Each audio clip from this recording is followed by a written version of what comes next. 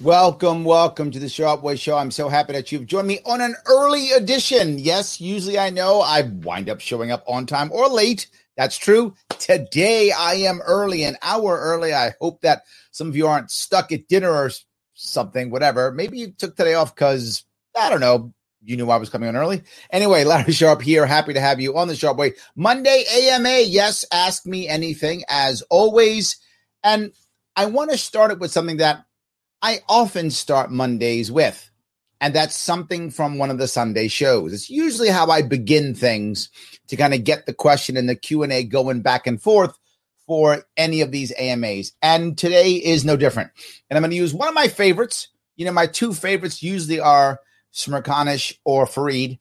Today I'm doing Smerconish because he brought up something that I think is really an important question, and he brought some important pieces up that we really should be thinking about regardless of what side we're on. What I mean by that is, are we beginning to not believe, or do we already not believe our institutions? And while you might go, yes, Larry, fight the power. I get that.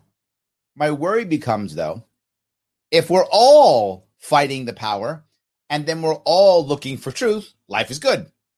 But if we're not all looking for power, fighting the power and looking for truth, but we're just looking for our truth, now all of a sudden we have everyone with different facts and no one believing people and bigger problems. And he brings up a very valid point, and I want to share it because I believe Smerconish often, I mean, he is a CNN guy, but he's one of the fairest CNN guys, if not the fairest, you're going to find.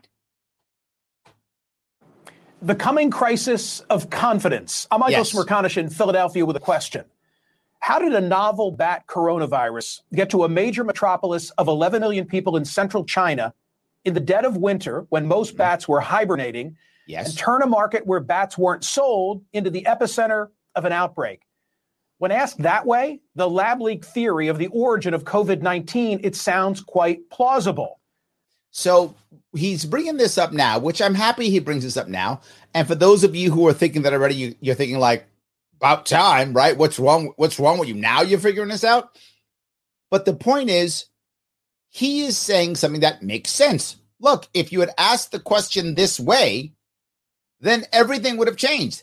If our institutions had asked the question the way he asked it a year ago or more, a year and a half ago, we would be thinking very differently the way we thought for the past, I don't know, year and a half, whatever the case may be.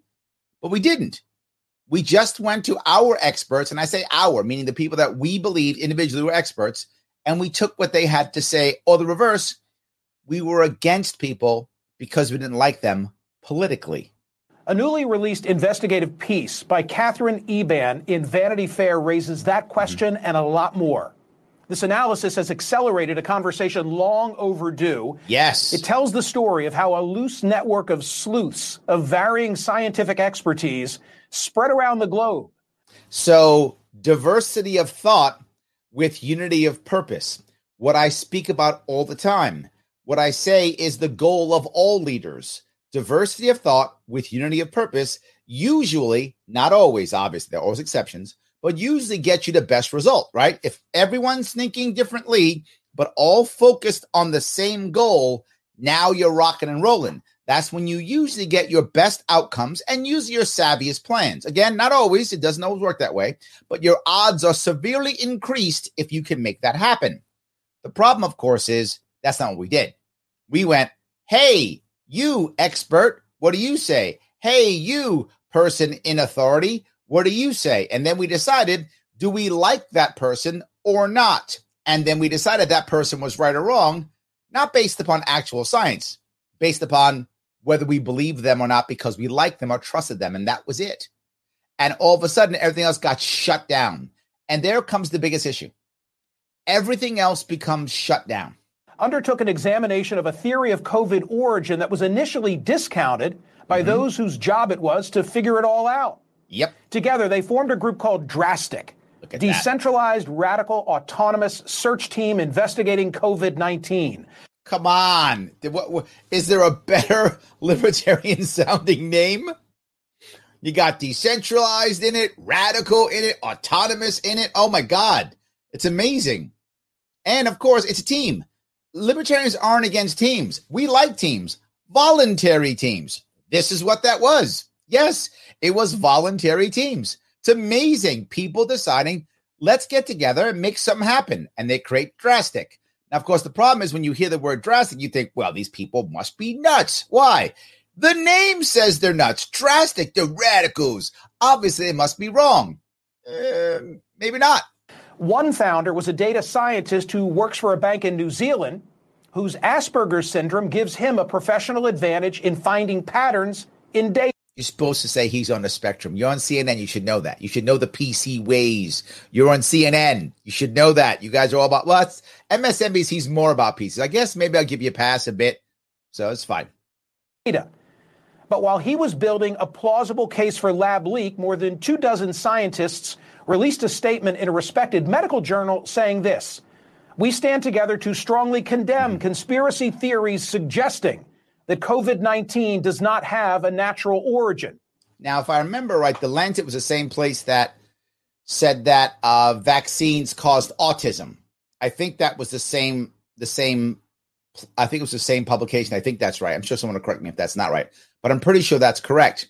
Now, why does this bother me? Because if you hear what Smerconish was saying, he was literally saying, and I agree with him, he was saying there were a group of people who are out there now trying to figure out what the answer was. Those people on Drastic weren't initially saying it was a lab. They weren't saying it. They were saying it might be a lab. Let's go do some homework and figure out if it is. And that's the right answer. The problem is we picked a side before we had any research versus saying, well, we don't know where it's come from yet. How about instead we try to figure it out and come up with some real science and say, look, here's where it comes from. Now we know. That's not what happened. Now, this group got together. Now, why did they come together this way? You might think, well, I wonder why. It's because they hate Trump. Maybe not. I mean, I'm sure for other people that was true, but maybe not for these guys. It may have been something simpler. We're going to use a little Occam's razor here. It may be something even simpler. Now, to be sure, there were crackpots. That's true. And political hacks. And that's the problem. When the crackpots and political hacks jumped up, these people jumped aboard and said, see, they're all conspiracy theorists. You can't believe them because they're all conspiracy. And every conspiracy theorist is by default crazy, right? That's what what they were all saying. And a lot of Americans got scared. And we thought, do we want to believe in conspiracy theorists? Aren't those crazy people? Maybe we shouldn't believe in them. And it began to work. Hoping to pin the origin on a Wuhan lab in the hope of gaining a cudgel on China. Yep. To boost to then President Trump. After all, it was Trump who said early on that he had seen classified information, yes, indicating that the virus had come from the Wuhan Institute of Virology. When asked what the evidence was, he said, I can't tell you that. I'm not allowed to tell you that. But the question... Now, that's the issue, right? Trump said it. And the second that Trump said it, immediately people went, oh, we can use this as, to use his word, a cudgel, right, to beat up Trump. Therefore, Trump said it. Therefore, it's wrong. And there clearly were enough Americans, tens of millions of Americans, who hated Trump enough to believe whatever Trump says is not true. Trump says the sky's blue. It's green. It's just green because Trump said it was blue. So there were enough people who thought that. But the reverse, too. There were enough people who said, oh, it must be true. And in fact, because Trump said it and because Trump didn't do any more. And this is one of Trump's issues that he's dealt with. Trump is okay with people believing kind of whatever they want to believe as long as it's good for him. Now, in this case, what Trump should have said, it came from a lab, but I don't believe yet that it's a Chinese conspiracy. Because what happened is once he said that, everyone assumed, oh, Chinese conspiracy. In reality, it probably wasn't a Chinese conspiracy. It probably didn't come from the lab. But it probably was just incompetence or mistake or something that happens. It probably was that. Now, we don't know yet, obviously. But to be safe, what Trump should have said is something like that.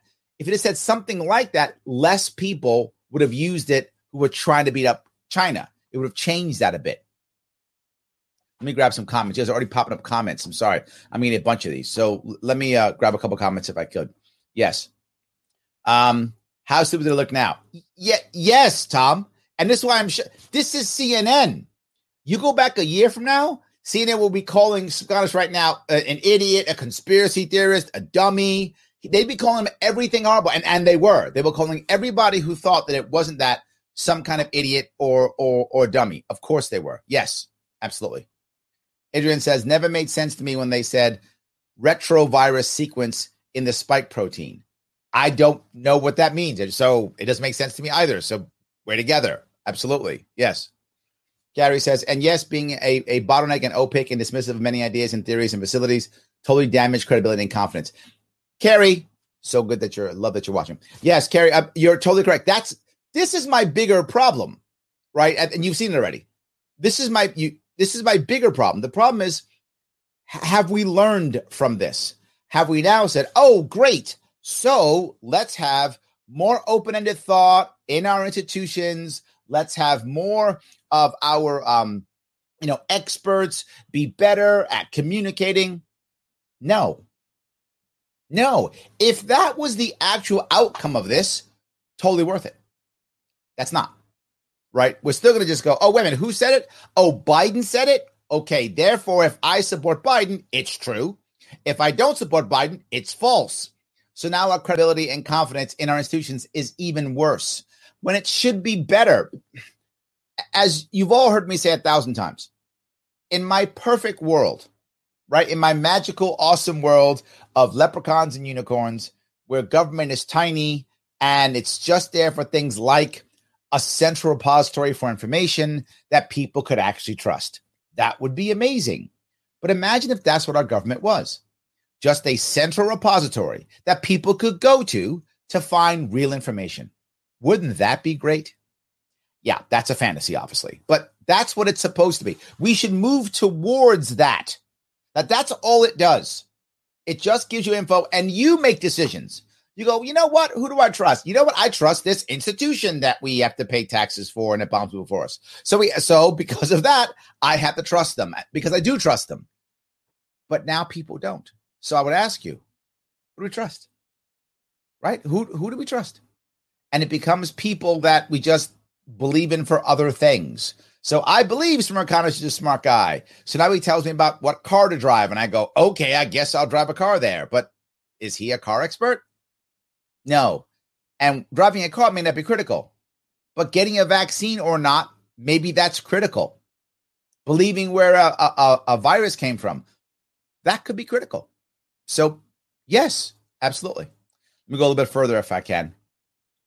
Oops, hold on. Let me go a little bit further if I can. He has a couple more minutes, and he keeps bringing up more points. Now is whether people in government and the scientific community, fearful of being drawn in a national political debate or of being cast as nativist, did not pursue a theory that was worthy of exploration. That's exactly my point. I'm very glad that CNN has finally figured this out. This is a good thing. My point is, though, have we learned from this? What Smirkanish is saying here is true. We absolutely should be doing. We should be looking at all of them, regardless of whether Trump says it, Biden says it, whomever says it, and checking out. But we didn't. And of course, the people who were taking advantage of this left-right, it wasn't because of left-right. EBAN conducted a months-long investigation, interviewed more than 40 people, reviewed hundreds of pages of government documents, and found this. Conflicts of interests. Bingo. Stemming in part from large government grants supporting controversial virology research. So government money was the reason why they did this? Yeah. This is yet again the government throwing a left-right paradigm at us, acting like it's all about some culture war against Trump destroying America or Biden destroying America or whatever it is, when in reality, you know what it was about? Government money. Cash. Government money. Grifters and rent seekers taking cash from the government. That's what they cared about. And they used the I hate or I love Trump part of America to try to cover that up. Yeah, eventually we figured it out. Hampered the U.S. investigation into COVID-19's origin at every step. In one State Department meeting, officials seeking to demand transparency from the Chinese government They were trying to demand transparency from the Chinese government, right? Trying to demand transparency from the Chinese government and say they were explicitly told by colleagues not to explore the Wuhan Institute of Virology's gain-of-function research because it would bring unwelcome attention to U.S. government funding of it. Now, here's the issue. So many things, so much to unpack here. I mean, so much to unpack here. So what actually happens is people are saying, okay, we got a virus. We got a problem. All right, let's do this. How do we figure out what's going on with this virus? Well, it happened in China. We know that. So let's head on over and get some transparency here, right? So you would think that all the scientists would say, well, yeah, let's figure out what's going on. So the scientists go, shit, stop. Don't ask questions. Why? How are we going to get our government cash? Who else is going to fund this stuff? This stuff is dangerous and literally can be used as a weapon of mass destruction. Who the hell's going to fund it except the government? If you start, making the government look bad, they'll stop funding it. We're out of a job. Shut up. That's basically what they said. And this wasn't like Chinese government agents telling them to be quiet. This was their own colleagues. This was Americans. I'm sure it was Chinese people too. I'm sure it was them also. But it was also Americans going, guy, shut up, say nothing. That's why they came out and said, oh, no, it wasn't a lab. It's a bat or it's a pangolin or whatever. It's all that. Oh, yeah. Boom, it's all that. That's the piece that drives me crazy. That's what it actually was. And then, of course, they realized, oh, we can just we'll give Trump a little bit. He'll say something. And the second Trump says something, America's divided. We'll have them fight over the I hate Trump. We'll have them fight over that. And they won't notice that we're scamming government money to check out stuff that's insanely dangerous and that literally could kill millions. They won't know. And it almost worked. That's the hard part. The terrible part. It almost worked. It's over a year and it's coming out. Over a year. And now it's coming out. Wow. Just wow. And all we've talked about is, well, you can't have private companies doing this stuff. What happens when the government does it? It's any better? But here's the worst part. I was talking, was the last week before, people were talking about, well, China, will they have any, will there be any, damages that they'll do, or will they pay any money for this? No, it's China. They'll just deny and pay nothing. But actually, if it was a private company doing this, there could be consequences. There could be consequences. There will be no consequences at all. There'll be no consequences whatsoever. None. Don't even imagine consequences. There'll be none. Because it's government doing it. Therefore, it's okay. In the summer of 2020, when State Department leads had gone cold, they got a tip from a foreign source. Mm-hmm. Key information was likely sitting in the U.S. intelligence community's own files unanalyzed. In November, that lead turned up classified information that was absolutely arresting and shocking, said a former State Department official. 3 researchers at the Wuhan Institute of Virology, all connected with gain-of-function research on coronaviruses, had fallen ill in November 2019. November 2019. They were like, shut up, it'll be fine. Say nothing.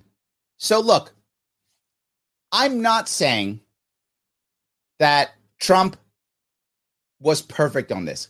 Clearly, he wasn't perfect on this. But what do you think Fauci and his people were telling him? Just to be fair, I know some of you hate Trump. Please don't be mad at me. I'm trying to be fair to everybody. I've hammered Trump when I thought he was wrong, and I'm being fair and saying good stuff when I think he's right. So please don't be mad at me, you guys who hate Trump. I know some of you do.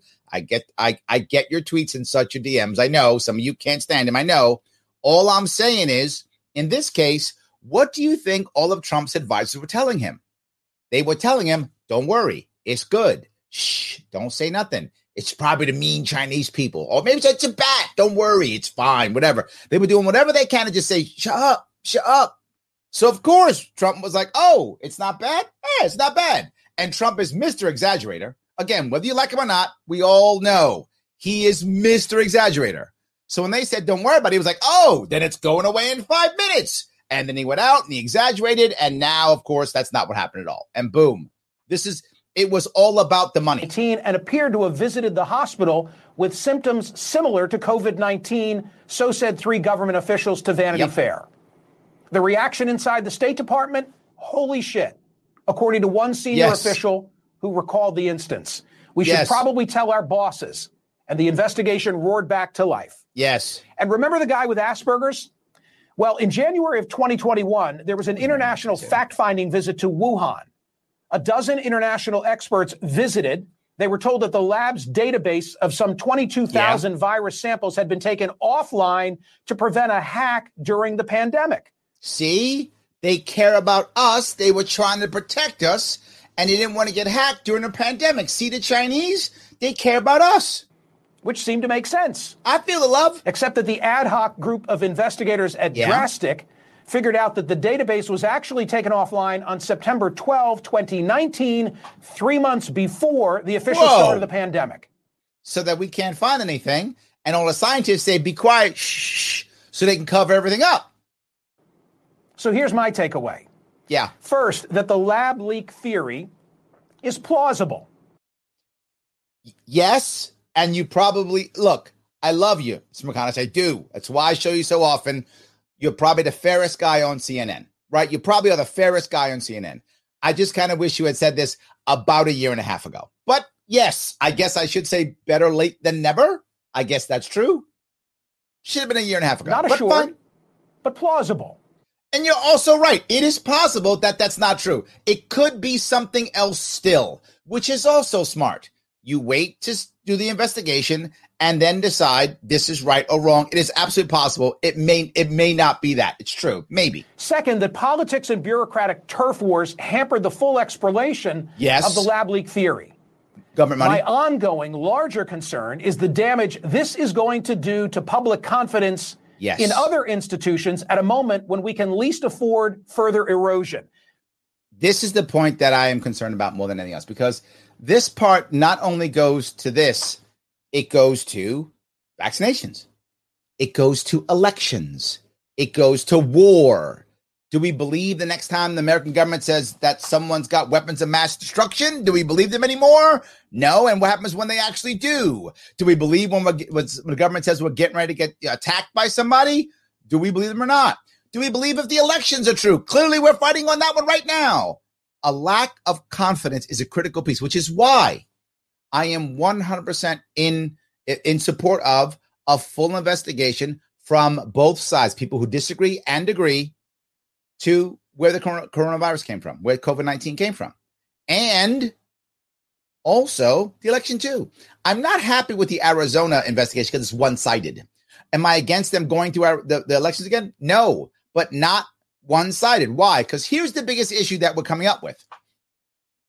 Let's say they find out that the COVID-19 actually came from a Chinese lab, and it was some spy trying to sneak it out. I'm making this up. I have no idea if it's true. I'm making it up. It was actually some trying to sneak it out, messed up, screwed up, and it escaped. That's what. Let's say they come on and says it happens. Who's going to believe him? If the right person doesn't say it, half of America is not going to believe it. We have to have the right people say it now to reestablish confidence. And in fact, if some people say it, it'll be wrong on purpose. If Trump says it, half the country won't believe it. Even if it's true, it won't matter. It's irrelevant if it's true or not. If Trump goes, well, see, they're like, no, that's not true. That lies. That's just stuff they made up. This is our problem now. We have to constantly have two sides. In the Marine Corps, I used to call it two-man integrity. You got to have two people saying everything the same every single time. Everyone's together. What happened? Everything's the same. Has to always match. Two people, two-man integrity. We have to have that now. We have at least two people from both sides, if not another and a neutral person for every single thing. If we don't, we are not going to gain confidence in our systems and institutions. And if we don't have confidence in our institutions and our systems, why bother having them? And I'm not joking. They will actually wind up doing more harm than good. Because if we don't trust them, then every time they take action, half of America thinks they've been cheated or crushed or betrayed. That can't be good. We're seeing now with our judicial system. What guy do you put in jail? Oh, it's because they were scared of this and they were scared of that. Was he really guilty? Now, that too. So we don't trust our courts. We don't trust our government. We don't trust our experts, medical experts. What's going on? The future is dark if we can't get back to trusting our institutions. Let me grab a couple of comments here. I appreciate all the stuff that you guys are coming up here with. Let me grab a couple of them if I can. So Jonathan says, as an institution, the LP, what do you think about the issues brought up about racism and such with the elements like the Mises Caucus? I'm going to say stuff that will make some of you unhappy, but I'm going to be very forward. I want the LP to do one thing and one thing only. Get 50 state ballot access every 4 years. Otherwise, I don't care what it does. I know some of you can be, what? But the message, I don't care. I don't think anybody's paying attention to our messaging at all. I think no one's paying attention to us. Democrats, Republicans aren't watching our stuff. They don't care about us. We don't do anything. They don't care. We haven't made an impact at the national level forever.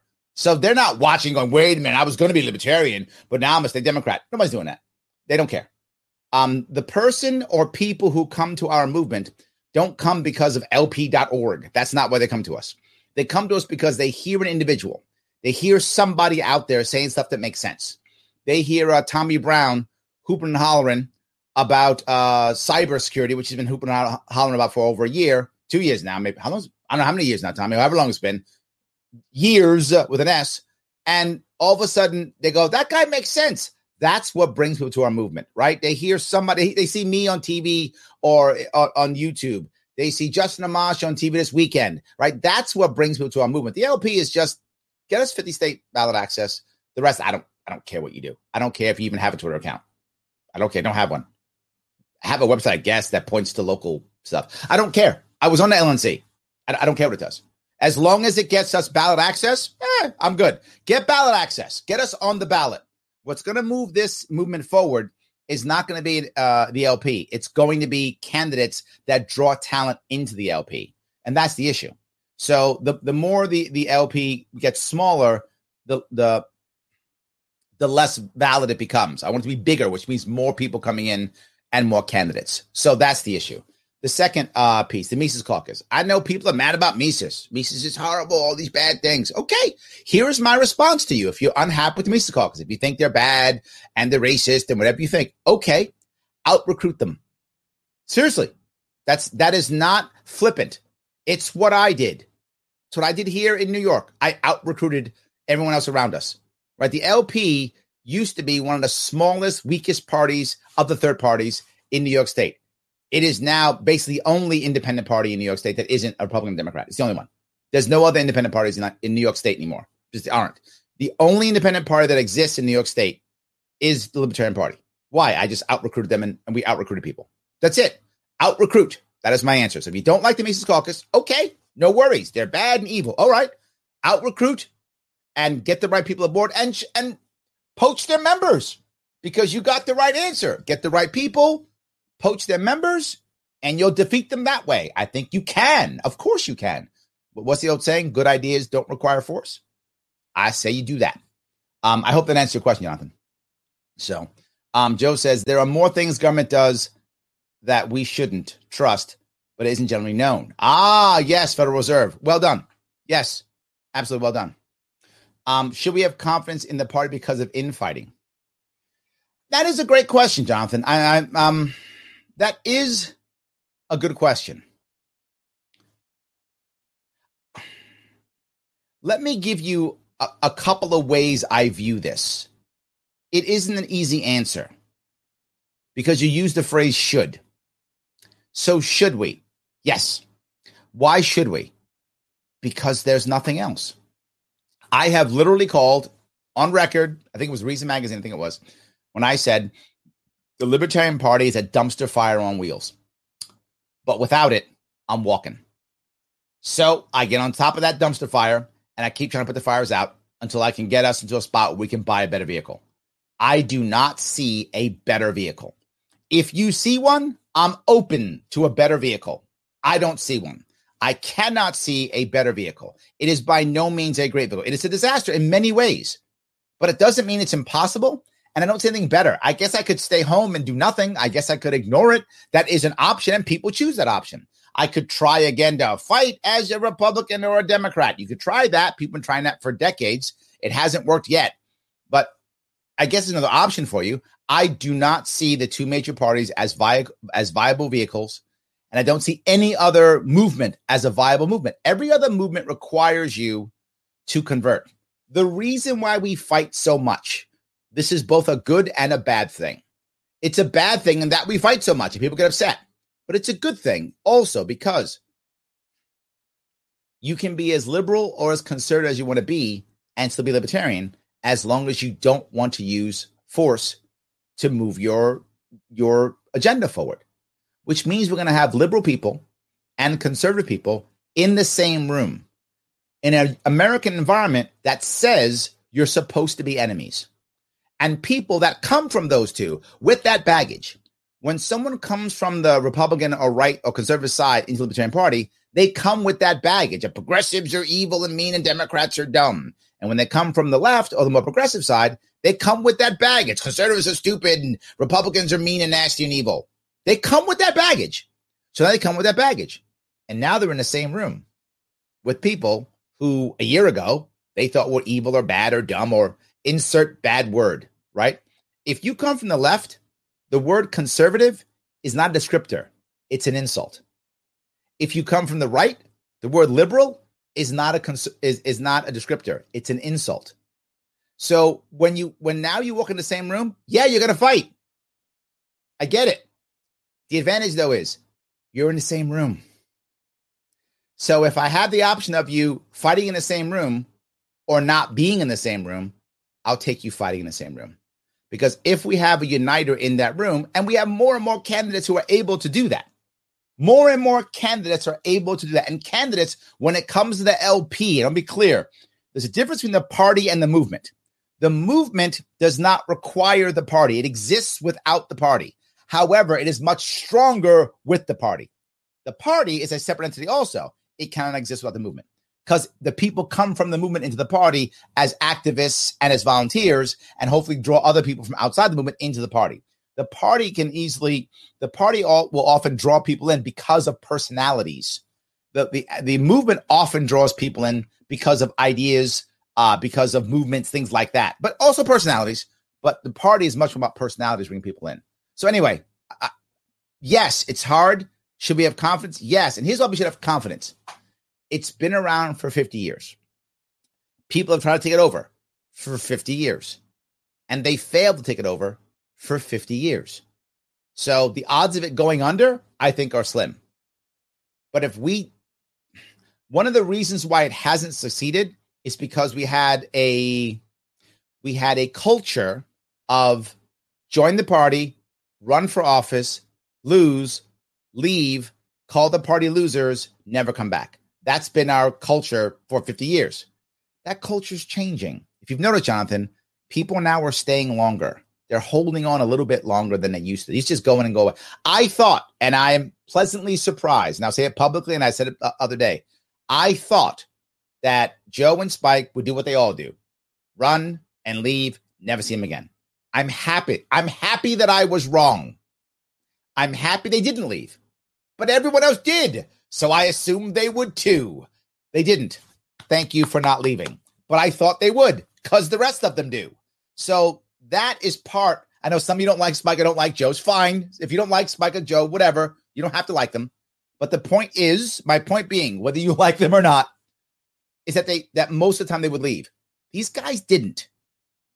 That's what I think is another example of us having more staying power and maybe being able to make changes.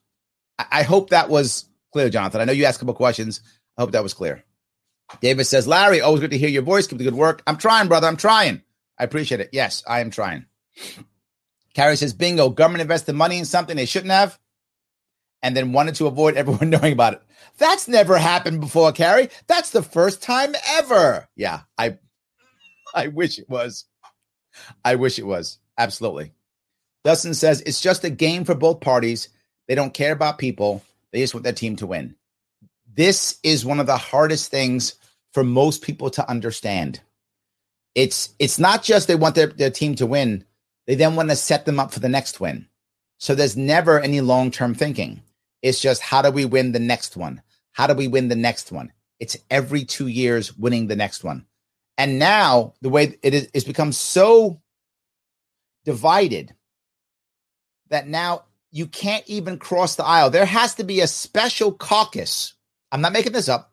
There is a special caucus. I think it's called the Problem Solvers Caucus. I think that's correct. Or Problems. It's something like the Problem Solvers Caucus. That is literally people who are Democrat and Republican in together. And you can't join the caucus unless you bring someone of the other party with you. Now, while that sounds amazing, I love the idea. What a great idea. You're there to solve problems. Nice. The problem is, if you're not in a purple district, you can't join. You're in a deep blue or deep red district, you get primaried. You're finished. That's the hard part. And redistricting starts what? This year or next year?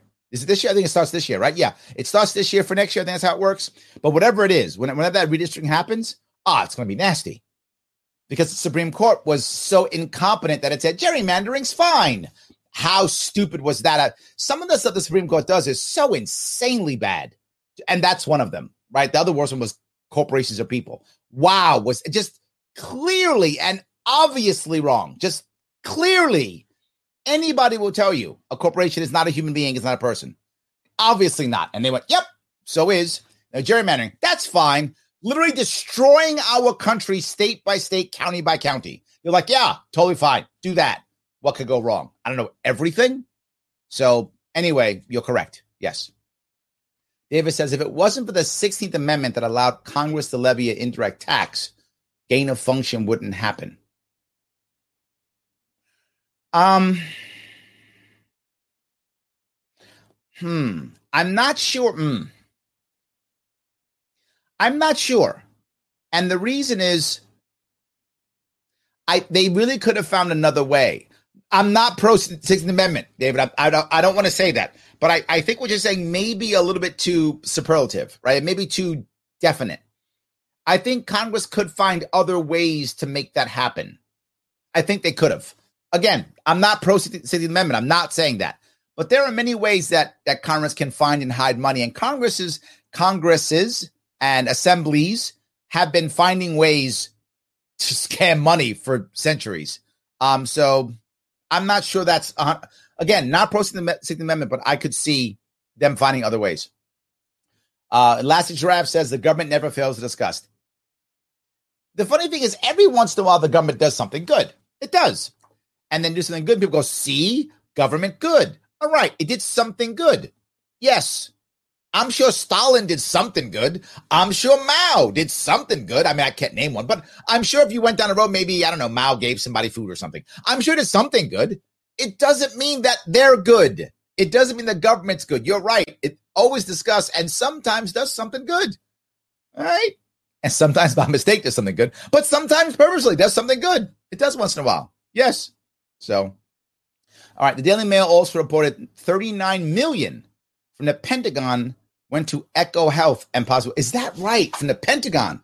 See, it can go anywhere. They could have. See, that's my point, David.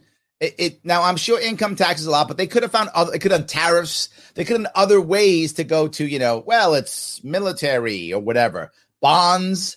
They could have done anything. Found that cash, and then shoved it over anyway. I think they could have. Found another way of doing it. So, yes. All right. David is all, you give him like 3 or 4 16 members. You're all about it. I got you. Sam says the Chinese government seeks to act as a company on the global trade stage. Good point. Yes. It pretends to not be a company while acting exactly like a company. I'm sorry, Ness. Let me be clear on this one, Sam.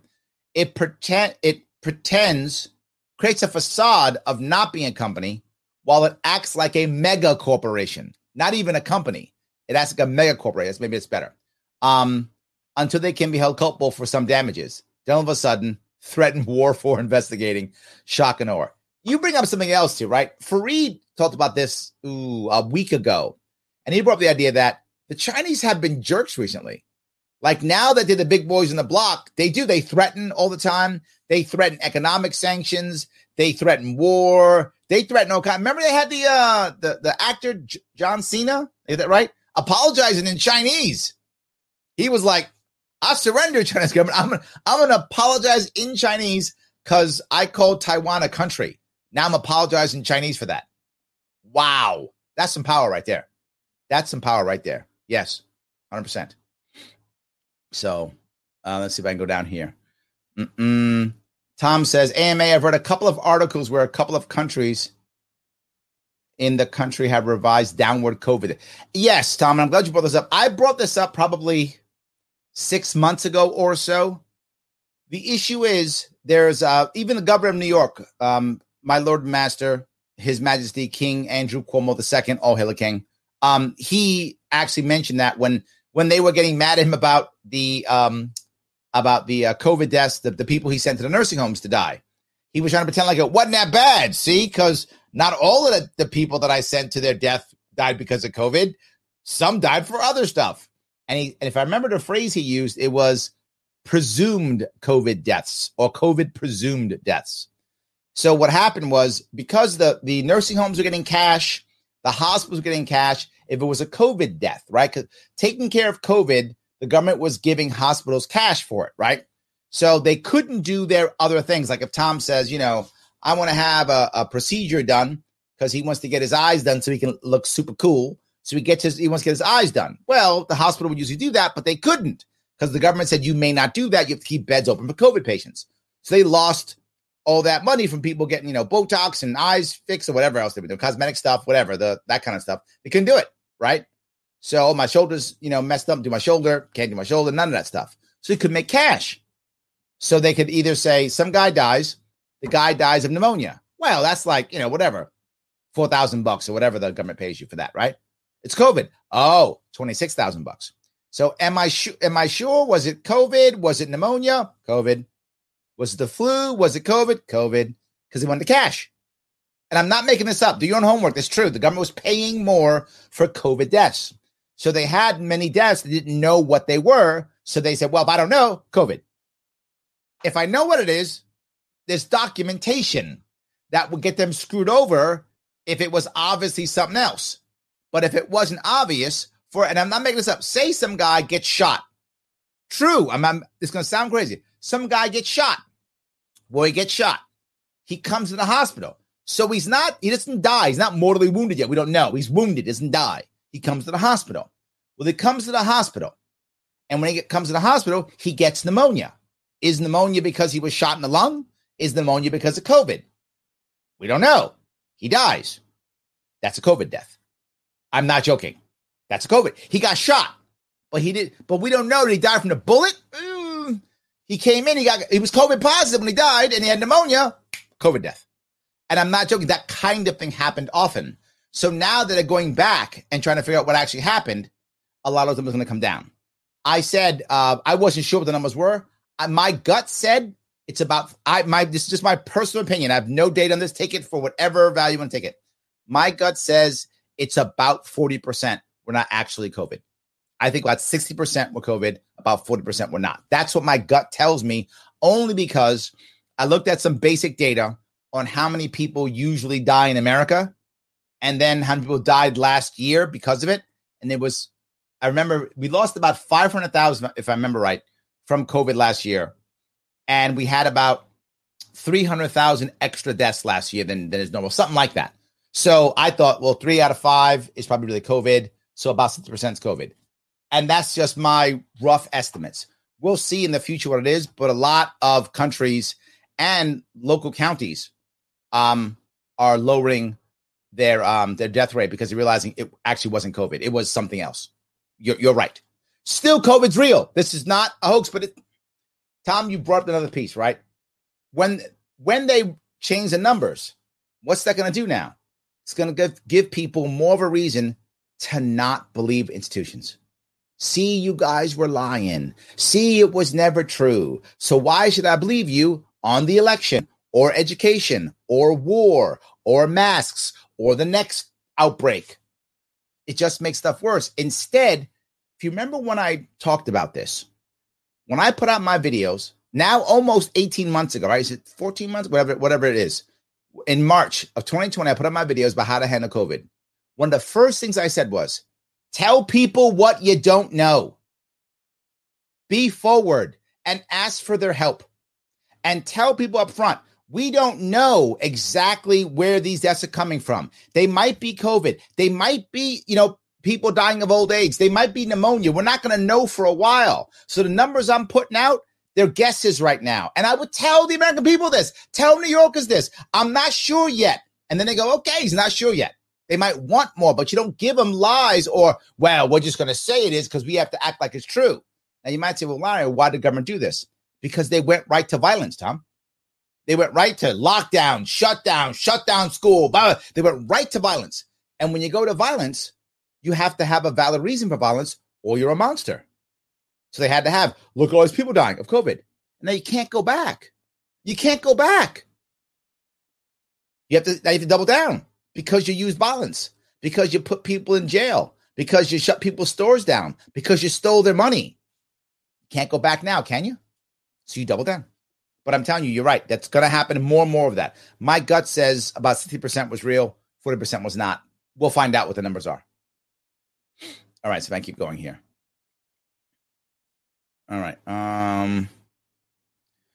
Andrea says, what's the difference between a conspiracy theory and the truth? I guess 12 to 16 months. Well, in the case of UFOs, it's like 40 years, right, Andrea? Was it like 40, whatever it was, from the 40s? So 60 years, whatever the number is. Big number. So depends upon the conspiracy, I guess, right? Are we going to find Bigfoot all of a sudden? Is that next? I don't know. Maybe Bigfoot's the next one. Maybe Bigfoot is throwing the UFOs. Maybe that's what it is. I know I'm joking, but I'm not. I mean, yeah, absolutely. So let me see if I can grab some more of these. Thank you for that, Andrea. It's good. I think it's sometimes maybe more than 12 to 16 months, all I'm saying. It's at least 12 months. How about that? It's at least, I'll go that. It's at least 12 months. That's better. So yes. Eric says, I believe Larry Sharpe. That's all. Oh, and that Tim O'Connor guy. Tim O'Connor, I believe him too. Tim O'Connor's cool. He's savvy. By the way, he's on A Free Solution noon during the week, just like I am. I'm on tomorrow. I think he's on Thursday. I think that's right. Tim will know. So check him out. He is rocking and rolling. Tim's the man. You should absolutely do him. That's exactly right. Yes. Doug says, totally true, Larry. Yes, and that is my concern. My worry is exactly that. My worry is that this is going to be something that it's going to be a pain for a long time. That is my biggest issue. So, by the way, guys, for those of you who are paying attention, you care, do me a favor, like, comment, share. As I always say, let people know I'm doing this. It does matter, absolutely. And by the way, if you want to help me out, my sponsors are the Advocate for Self-Government. You can head over to the human respect test. Click the link right there. That's actually in the show description. Click that link. Take that test. It's like 5 minutes, not even 3 minutes. Take that test. And when you take it, after you take it, share it. You do that, my sponsors are happy. And they're the ones who are helping to pay for this and get my team rocking and rolling and move things forward. So thank you so much if you can do that. If you've got the cash, you like what I'm doing, then you know what? Sponsor the show. Head over to patreon.com/sharpway. Throw me $10 a month if you got it. If you got big dollars, I love it. If you're super wealthy, throw me $100 a month because you got all the big bucks. If you don't have it, no worries. $10 is fine. But if you don't have even that, no worries. You can just like, comment, and share. That's free and still helps. And the human respect test, that's free and still helps. If you want to join this show today, you want to come on in, talk to me real fast, no worries. Message the Sharp Way Facebook page or the Sharp Way Twitter page, and I'll bring you on. But not just that, please like and subscribe. The Sharp Way social media pages. It does matter. When they cancel me on Larry Sharpe, I got to come to Sharp Way. So please do me a favor. YouTube, Twitter, Facebook, all of them. It really does matter. I appreciate it. All right. Let me keep walking down this road here if I can. All right. Tim says, I love my crazy friends. Yes, we love you too, brother. This is a back and forth thing. Yes, this is back and forth. The Giraffe says, even when Trump is on the right track, he's the cringiest possible messenger. That's true. He does exaggerate. He lets people think things that they probably shouldn't think. That's true. I'm just saying in this one, he wasn't wrong, right? Just because you may not like what he's saying, it doesn't mean he's wrong. In this one, he wasn't. I know some of you guys who hate Trump are like, what? I have to hate Trump. You can still hate him if you want to. It's fine. You can still say he was right in this one. That's all. It's easy to dismiss his theories when he believes whatever suits him, swims in hyperbole, and rants about the Kung flu. Yeah, this one I'm 100% on board with you, Giraffe. I mean, often you and I agree, and this one I agree also. I didn't mind him saying the Chinese virus or the Wuhan virus. That didn't bother me at all. I thought that was accurate. I thought it was real. I thought it was fine. People got mad at, oh, he's a racist. But that goes to people who already didn't like him and wanted him to be bad guy. So that happened. But again, to be forward, he kind of walked into it with Kung Flu. I mean, he was asking for them when he did Kung Flu. I didn't like Kung Flu either. I really didn't like it. To your point, it made it easy to dismiss it. It made it easy to dismiss him. It made me not like it. I didn't like it. It didn't taste good. And you might go, well, Larry, but it's fact. It doesn't matter if it's fact. It's politics. Politics is heavily emotional. And Wuhan virus didn't bother me. Chinese virus didn't bother me at all. It's like saying the South African strain or the UK strain. It's fine. Kung Flu, that's where he went too far. And that's what I mean by his exaggeration. He just went too far. So Andrea says, you're wrong. I'm not sure what I'm wrong with, Andrea. Can you tell me what I'm wrong about? I'm happy to have the conversation if you let me know what I'm wrong about. Happy to have that. Jonathan says, during a VP debate, Kamala said she wouldn't take the vaccine if Trump said to, and they wonder why someone won't take it because Biden said to. Jonathan, exactly right. Nicely done. Yes. Remember, even Cuomo said that. Well, I don't trust the federal government. We have to have our own people check this out because New York people are, I guess, smarter than federal people. I guess. I don't know. But that's what he said. And then all of a sudden Biden won. Oh, well, it's fine. It's fine. Because Biden, I guess, has magic powers. I guess it's great. If he had magic powers, he doesn't fix our country then. I wish Biden had magic powers. That'd be amazing. So, yes.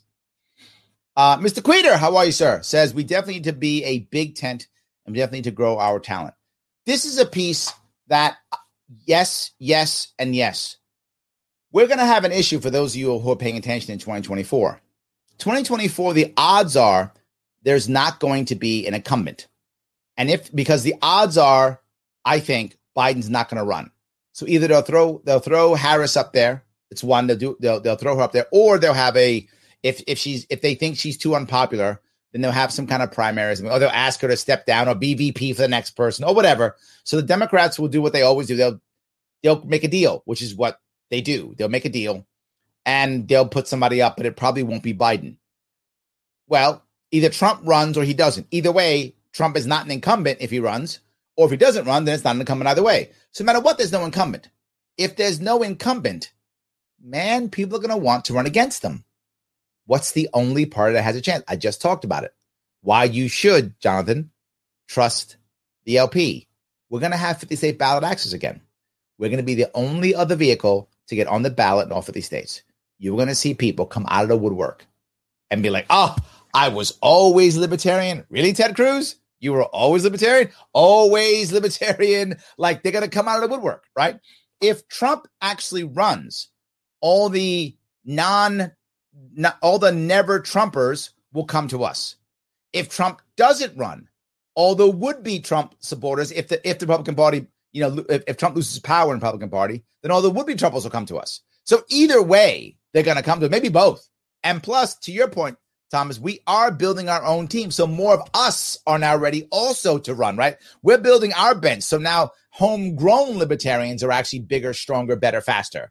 So now we have our own homegrown, plus the outsiders coming. It is going to be a cage match. But this is why we have to grow. If we don't grow our own talent, guarantee you 2024, an outsider will be our nominee.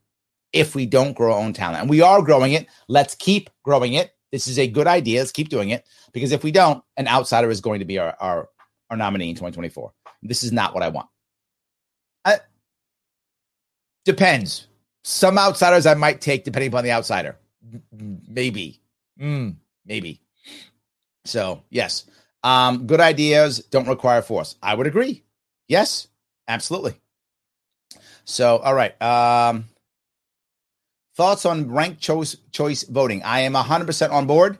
I just joined a group Believe it or not, Howie Hawkins asked me to join the group. Yes, the guy who ran for governor in New York against me, with me, alongside of me, I guess, in 2018 with the Green Party, and also ran for president as the Green Party in 2020, asked me to join an organization. So I just joined them recently. So now I'm going to be going to their classes and such and talking to them. So I'm a big fan of ranked choice voting. Yes, absolutely. Yes.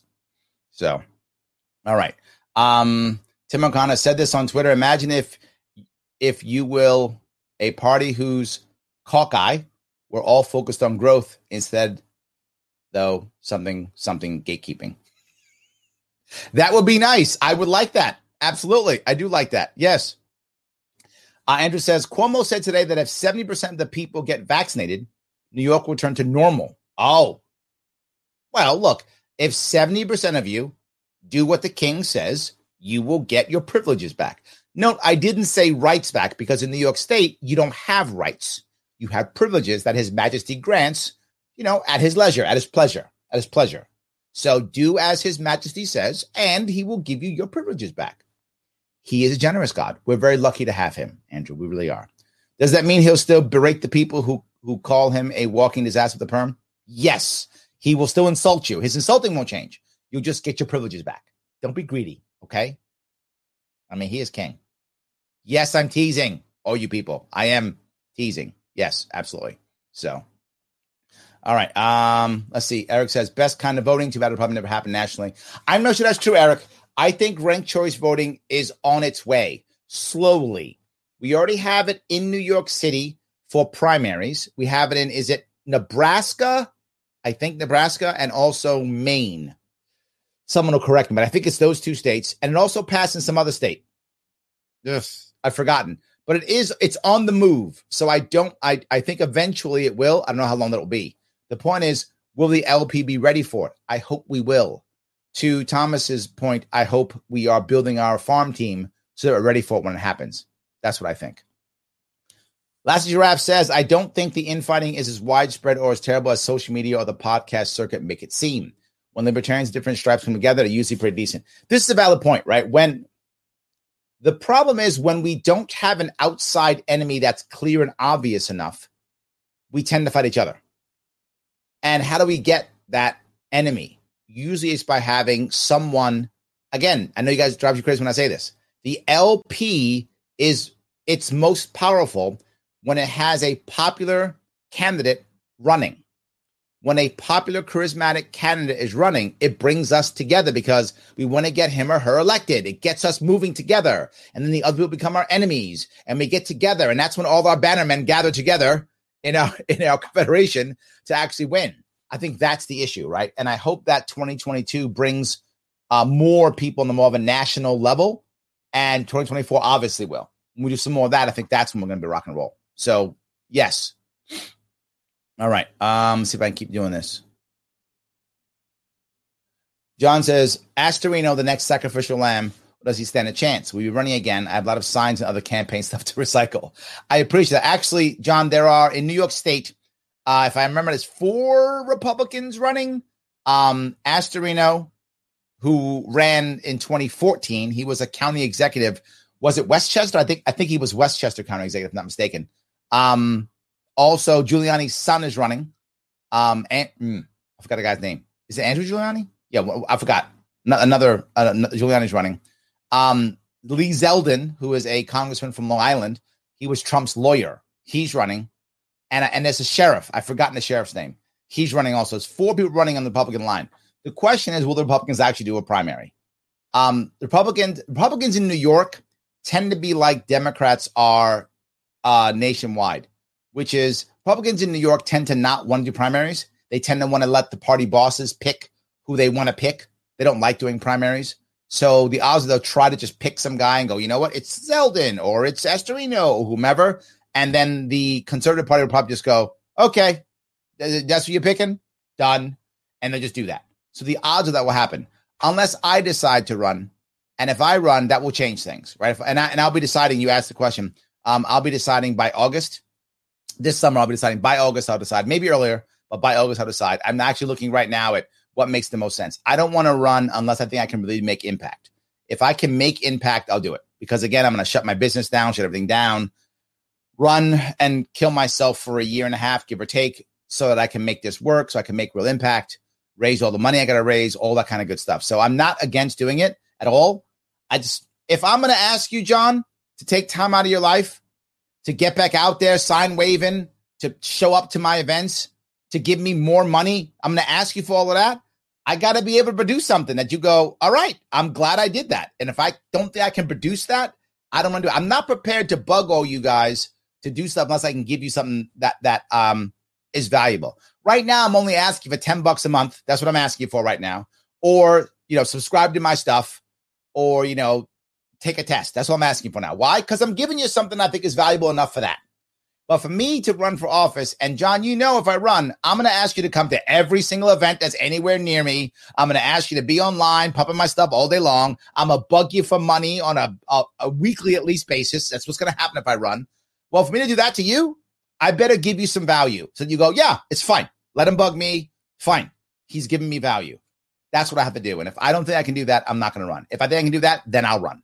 And I'm doing my homework now, deciding if that's something that I want to do. So I hope that's clear.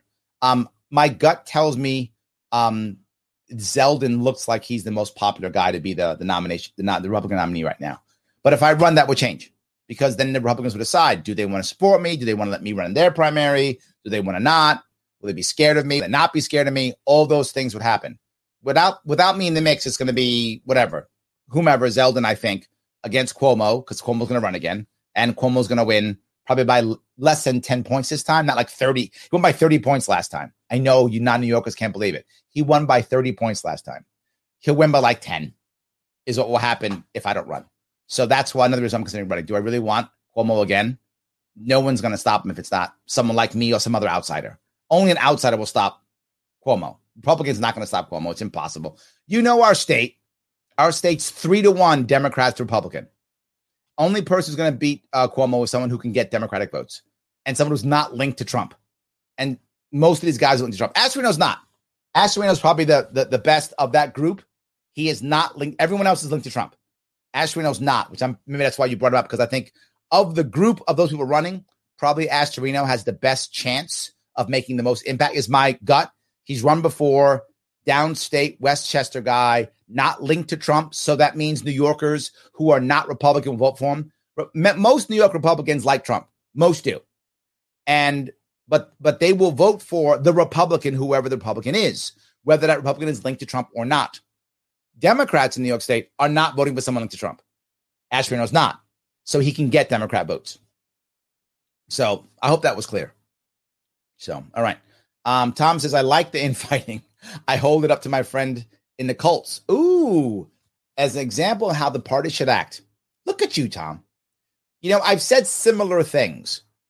And, if you look back, and some of you who are watching, I know Tom, he got gray hair like me. We're old enough to remember the difference between, say, a Reagan Republican, a Bush Republican, and a Trump Republican. Very different Republicans. A Carter Democrat, a Clinton Democrat, an Obama Democrat, different Democrats. And now, even the Biden Democrats are closer to Bernie Democrats sometimes. So you look at Democrats now. So even they're all different. And you might say, well, why? They're still Democrats or Republicans. Because each of those in the parties aren't parties, they're tribes. And the tribes are affected by the warlord on top. So when Trump is at top of the heap, Republicans are more like Trump. When Bush was on top of the heap, Republicans were more like Bush. When Reagan was on top of the heap, they were more like Reagan, right? Each one. And same for Democrats. Clinton, different, right? Clinton was, compared to Obama, Clinton was a moderate, right? Compared to Obama. He was moderate, right? Compared to Carter, Obama is a warmongering, just warlord from hell compared to Carter, right? They're different. So everything changed on that part. But Libertarian Party isn't the same, right? We don't have warlords. I can call myself, I'm the king of all liberty. If I want to, I can call myself that, and I'll be laughed off the stage, because that's not how it works in our party. We actually worry about principle and ideas, and people yell at me no matter what I say, because I'm never going to hit exactly the right principles for everybody. So people are always going to be upset at me about something. It doesn't matter if I'm the warlord or self-proclaimed warlord or whatever I might think I am. It doesn't matter. So it's a valid point. We actually have principles we stand on, which is why we fight. It's true. So, yes. Kyle says, Harry Brown for life, MFers. Harry Brown had some good stuff. I mean, it's true. 100%. Absolutely true. Yes. So, all right. Let me see if I can keep going. Eric says, first time I voted in the past year, 42 years old. Nice. Voted Libertarian across the board. Oh, Eric, thank you, brother. Just wish Larry was in the ballot for president. Thank you, my friend. I appreciate that. But the odds of me running for president now, obviously last year, no, I wasn't going to at all. But even in 2024, slim, I think. I would have to be the most popular libertarian in the country in 2024. And the odds of that happening are slim to none. But it's possible if all those libertarians walk away and leave and get pissed off and join Democrats, Republicans. Maybe if all that happens, or if I all of a sudden explode and become the most popular guy, become the next Joe Rogan or something. If that happens, I would consider. But unless that happens, I would absolutely, though, take a vice presidential slot, because the VP slot in Libertarian Party is support staff. And would I support someone else running? 100%.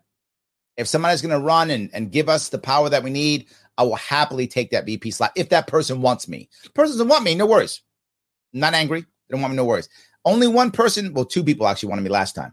Only two people asked me to be their running mate last year. People don't know this. Vermin Supreme and Judge Jim Gray.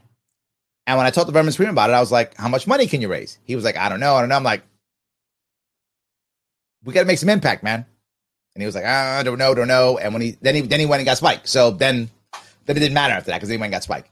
And Judge Jim Gray, who I stood by him until he didn't get the nomination. And I dropped out because I didn't want to be a VP of someone who didn't want me. I played that game in 2016. It doesn't work. So I said, I'm not playing that game again. So the only time I'd run for VP is if somebody wants me as their VP. Then I would do it. Otherwise, they should get who they want to get. I'm good. That's my view. So, all right. So if I can grab this here. What other choice do somewhat sane people who believe in liberty have? Tim, yes, you're right. That's why I really think it's true. Yes. John, this is, I follow fakeotarians, and the issue of racism from elements there in the LVMC is an issue that can be used as a cudgel to beat on the party proper. I'm happy to stay small L civil libertarian. No, there are some issues, absolutely, right? Fakeotarians, for some reason, hates me too. I don't know why they hate me, but all of them. For those of you who don't know, most of the caucuses leadership, they're not fans of me.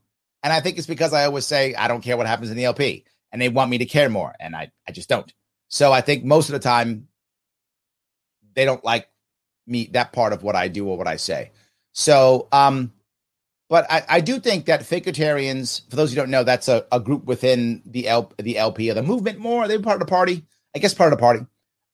They fight against the Mises Caucus constantly, back and forth all the time. And my point is, right now, no one's looking. That's my point, Jonathan. The average person isn't looking. Now, might they beat us up on us later? Maybe. But there's so much bad stuff libertarians have said. I know I sound almost dismissive, and I don't mean to be. It's not my goal. I'm not trying to be dismissive. I'm trying to be realistic.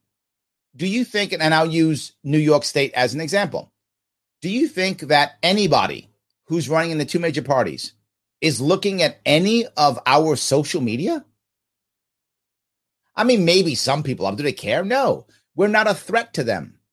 I can't wait till we are a threat to them so they will actually look at our social media and be worried. I can't wait till that happens. That will be amazing. If you guys remember, those of you who watched my run last time, the polling came out early on when I was running. And I was polling at somewhere between 6 and 8% in internal polling in Republicans and Democrats when they were polling. And the Democrats went, oh, we don't care. We're going to win by 30 points. Larry Sharpe said nothing and nobody. And Democrats ignored me the entire time. Completely blew me off. Didn't care at all. Thought we're going to win by more than 30 points. So we don't care what Larry Sharpe does. And Democrats ignored me the entire time. Never cared about me at all. Republicans saw that. And we're like, oh, we're a little scared. So we'll put a little bit of energy on him. And then there was an interview in some area in Western New York. I forgot where it was, Western New York. And the Republican candidate was there being interviewed. And one of the reporters said, how are you going to handle Western New York? Western New York is sharp country. And when that was said on a local TV station, all of a sudden, every bad thing that was about me also came coming at me, thrown at me. I mean, and most of it was completely fabricated. I'm a Cuomo plant. I hate law enforcement. I'm against. I'm for. Was it? I just want to support presidential candidate. I mean, all just came out. None of it was true and didn't matter. It was relevant. So here's the reality, Jonathan. When we become valid, they will find horrible things about us. And if they can't find it, they will literally just make them up. They will sling mud at us either way. It is irrelevant whether we actually have it or not. I would rather us not have it. But we're fighting over things that don't matter. Remember all the bad things that came out during Gary Johnson or came out during Joe Jorgensen? Yeah, no one does except us. These people don't remember. They don't care. They don't remember. They don't care. Doesn't matter to them at all. So I know I'm sounding flippant, but let's become a force to where they care about us. Right now, they don't. So I'm not worried about an internal fight between two groups of people that nobody cares about. Sorry, nobody outside of our party cares about. What do I care? They'll get mad at each other or yell, call each other names. But when you can produce a candidate that somebody wants to vote for, then I'll care. You produce a candidate, then I'll start caring. If you notice, whenever I step in on any of these fights, and I rarely step in on any of these fights, the only time I ever step in is to defend a candidate. If anyone's paying, I don't know if anyone's paying attention to these fights. And not me. Like, they can insult me all day. I'd ignore them. And they do. They insult me. I see nothing. Whatever. I'm a bad guy. Whatever. Whatever. Fine. I'm a bad guy. But when they insult another candidate, that's when I step in because I want the candidates to stay. I care about candidates tremendously. So anyway, I hope that was clear. And I hope you'll, if you don't want to be an actual libertarian, I get it. I just hope that when the right candidates pop up, Jonathan, you choose to vote for the libertarian candidates when they come up. I'll take that. I'm good for that. So yes. Matt says, can libertarians believe in social safety net? Both Friedman and Hayek believe in UBI. Friedman endorsed a universal catastrophic health care plan. Can we believe in things like that and not because of the party? I hope so, because where I stand. First off, of course you can. Lots of people do. But again, this goes kind of back. This kind of goes back to what Tom was talking about. And that is, well, people are going to fight you. But I think you can't be in a party. There are going to be people who are much closer to ANCAP or anarchists who are going to be like, well, why that? That's bad. And explain to you why you're wrong and why the other idea is better. Of course, it doesn't mean you can't be in the party. But what it means is people in the party are going to expect you. You don't have to, but they're going to expect you to be able to defend why. And I do. If you've noticed, I have never, ever said, get rid of the social safety net. Never said it. People say, why? Do you think it's the right answer? Of course not. Well, then why would you say don't get rid of the social safety net? Because there's nothing else right now. And my response is always the same. That is, right now, government is always a monopoly and a jobs program.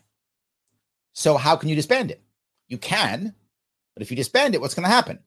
Nothing's there. So people either aren't serviced or you've asked for a black market that a community is not prepared to service or deal with or handle. Just can't. It's not there. It's not ready to handle it. Nothing but disruption and pain that's going to happen.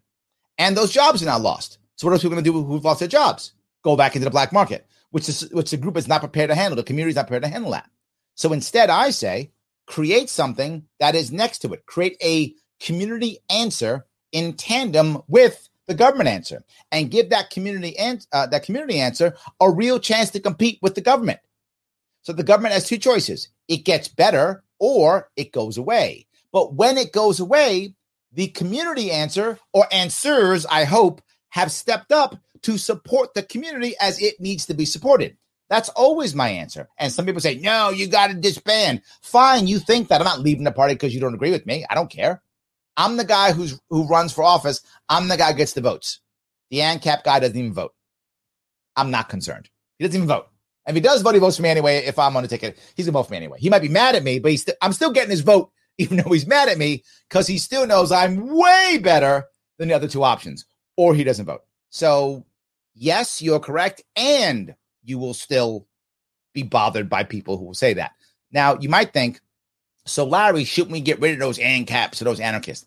No, and no.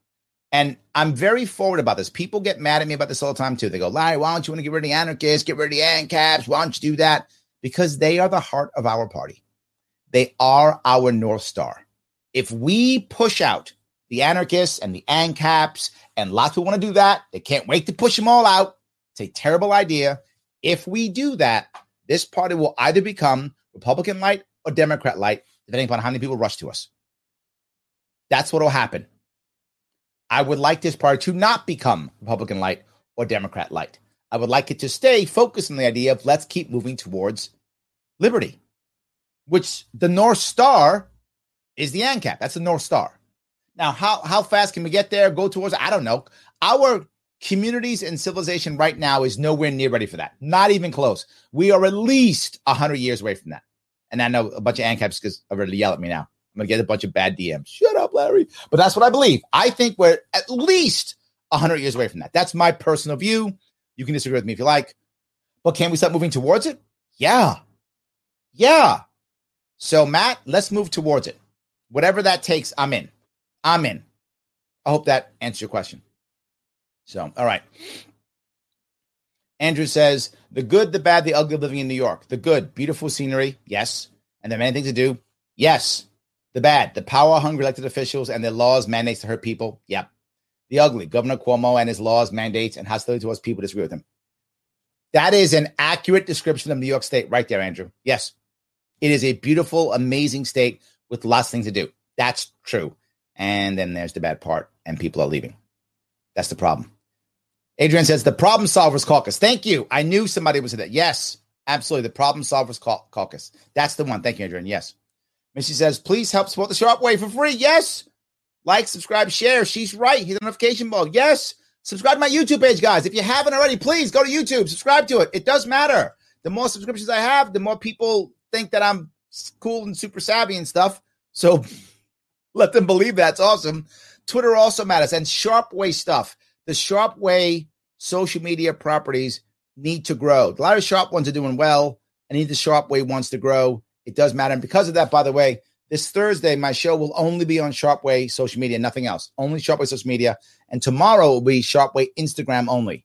So I'm going to be moving the shows over to Sharpway stuff. So please subscribe to it so you can do that. And if you want to help out, of course, head over to patreon.com/Sharpway. Throw me some cash so I can do that. So I keep paying my team. If you may not know this now, if you click right now on the link in the description that says Linktree on it, that Linktree, you can check out our little clips. We do a bunch of little clips. You can show to other people, pop up on Twitter. There's a TikTok account. You want to do some TikToking? We got that there too.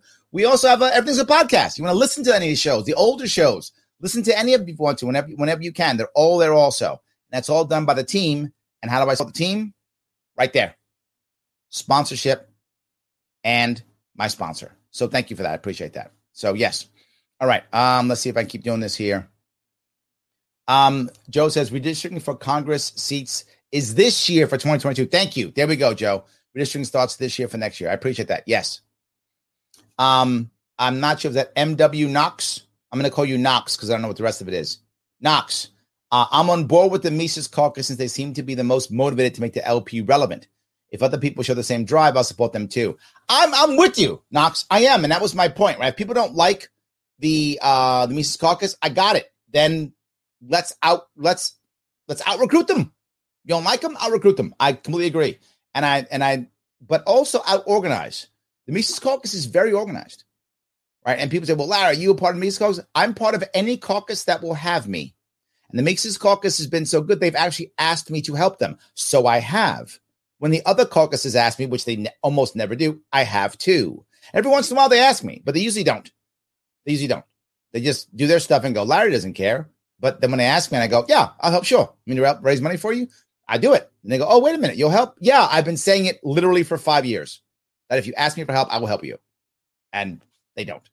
So I agree. We can't continue to be a social club. Agreed. Yes. So let's see if I can grab this here if I can. Phil says Jeff Bezos get $10 billion to buy movie studios and $20 billion would solve homelessness. If we're going to have big government, we should have one that acts on behalf of the people. Huh. You know, it's It is a valid point, Phil. I just don't think it can. But I mean, if we're going to walk down that road, imagine if we actually had a massive government, massive, as big as we have now, but it wasn't doing things like bombing people or creating unnecessary, laws to stop us from smoking weed or giving money to people, but it was really supporting us with, free healthcare and free college and awesome roads and all kind of cool stuff. Even though I'd still be against it, I think it would create a bad culture overall. At least you'd be okay with the money that's being spent. You'd at least wouldn't feel so damn cheated. I still don't think it'd be a great. I think short term, it'd be great short term. I think long term, I think it would hurt because it has to. If you allow Goliaths to survive and rule you, eventually those Goliaths become corrupt. Eventually those Goliaths don't respect the Davids. They just don't. It's how it works. Could we have short-term success that way? 100%. Maybe even 20, 30 years. Maybe. I think you could. It's possible depending on who was in charge and what the rules.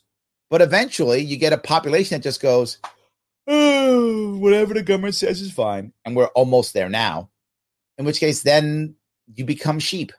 And so I like the idea of what you're saying in theory. I think, again, we could get short-term benefit from it.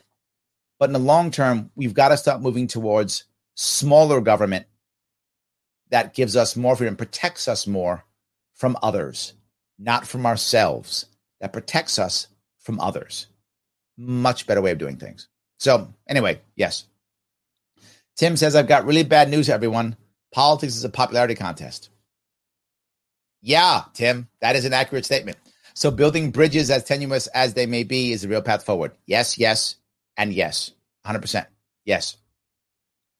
So let me see if I can keep going here. Bipartisanship isn't all it's cracked up to be. When the R's and D's reach an agreement, it's pretty safe to assume we're all getting screwed. That's true. Yes. 100%. Yes. When they're both agreeing, we're going to war, or we're starting some law to take away money, or we're increasing taxes. Absolutely. Yes. 100%. Yes. Jonathan says, I heard the U.S. is moving planes around the world in the case we go to war with China. We're not going to war with China. That's not going to happen. We're not going to war with China. I don't know why that's not going to happen. And let me explain why we're not going to war with China. They have nuclear weapons, so we can't nuke them. We're not going to land Marines on the beach and fight a nation that can, and I want to say this, literally, not figuratively, with no hyperbole, literally put 10 million men in uniform in the field in 6 months. And then lose all of them down to the man, have all of them killed or wounded or captured, and put another 10 million in the field again right after the last one of those is killed, wounded, or captured. We're not going to fight a land war against China there. That's not going to happen. It's not going to happen. We're not going to fight a naval war. Why? Because the Navy will be destroyed in 5 minutes. Our Navy is so superior to the Navy, it's not even close. So there will be no naval war. There will be no nuclear war. There will be no ground war. We're going to bomb them or something? What are we going to do? There's no war with China. That's a fantasy. The only war that will happen is what's happening now, the one we're losing, which is the economic war, which they're whipping our ass, and the cyber war, which their lackeys, the Russians, are kicking our ass. So the wars that we're having right now are cyber and economic, and we're losing both of those wars clearly, but no physical war. There's no plane going on because of that. They're not going to do that. It's not. I don't believe it at all. I don't buy it at all. They could literally, and I mean this literally, put 10. We as Americans maybe could put 5 million troops into the field within 6 months. That's pushing it. I mean, I'm really maybe a year. 5 million maybe in a year we could put into the field. And that would actually hurt our economy. That would hurt our economy. And if we lost even half of them and replace 5 more million, that would really hurt our economy. We could do it another year, maybe another year. Our economy, they could lose 20 million. Wouldn't dent their economy. They could literally kill, capture, wound 20 million Chinese. 20 million Chinese. That's how many total Russians were killed in all of World War II. The Chinese could lose that in 2 years and be like, all right, not to main in the field. Just like that. We're not fighting them. We're not invading China. Not going to happen. I'm just being forward. Kelly says it's about transparency. The government can state that NIH got X amount of dollars, but not where that X amount went. Ah, yes. We get lost in the various grants, etc. To so-called private organizations. Please explain why we're funding virus research in China at all. Yes. I'm not naive. All countries have a bioweapons program, whether open or covert. But to fund even $1 China, are we crazy? Your points are very valid one, Kelly. I'm not necessarily, not by default, against funding something in China. Not necessarily. What I'm saying is any covert secret stuff, I thought we're fighting a Cold War against China. And now we're funding research to make them have better weapons than we have and we trust them. There has to be total transparency. If you're going to be funding stuff in China, again, I'm not by default against it. I'm very skeptical, super skeptical. But could you convince me? I could be convinced if it's the right thing. I mean, maybe it's the right answer. I mean, in theory, would I rather have dangerous stuff on someone else's soil than mine? Okay, maybe, right? And again, the Chinese lose 1 million people. They go, yeah, did we lose? I didn't even notice. That's what the Chinese do. I lost 1 million. I didn't even notice. They don't even notice losing 1 million people. So maybe for them, that's an issue. But your point about transparency is everything. It's got to be, if you're going to do something that would be so ostensibly wrong or bad, or even to a point of maybe even treasonous, you've got to be so insanely transparent that no one doubts anything. Kelly, you're totally right. You've got to be super transparent to the point where people are just shocked. That's how transparent you got to be. You got to be crazy transparent. I mean, you're totally right. I can't imagine them doing it without that, and they didn't. And now this goes back to the cover-up piece. Now the cover-up looks terrible. Now it's a cover-up. Horrible. Your point's right in the money. I love that. Yes. Paula says, I hate to say it, but the LP needs to take a page from the Trump playbook and teach out to minorities. Yes, without pandering. This I got to give you, right? There are, most people don't know why so many more by percentage minorities voted for Trump. People think that many minorities became conservative. That's not true. And again, anyone who has either Hispanic or Black people in their family or friends, as I do, you know that a lot of minorities are actually conservative. There are a lot of Black people who are actually conservative, go to church, follow exactly what you would think of as a conservative, anti-abortion, everything what you would consider conservative, they are that. Many of them are, but they vote Democrat. People in my family vote Democrat. When I'm not so much anymore. That's kind of changing, but they're affected by this too, right? But why would they vote Democrat, even though they're conservative? Because the emotion is Republicans hate us. Republicans hate us. So I would vote for somebody that hates me. They hate us, so I can't vote for them because they hate me, so I'm not voting for them. That's been the emotion. Trump was actually able to get people to think that he doesn't hate them. I know that may sound crazy to some of you. So what happened? He actually got actual conservative people of color, minority conservatives, to not vote Democrat. And they voted conservative Republican because they already were. So he didn't convert people into being conservative. He got conservatives to stop voting Democrat. That's what he did well. I think we can do the same thing. There's a lot of libertarians who are in the minority community, tons of them, but they vote the way they think is appropriate for the Democrats, left or right. You're right, Paula. We can move out and get them to vote libertarian.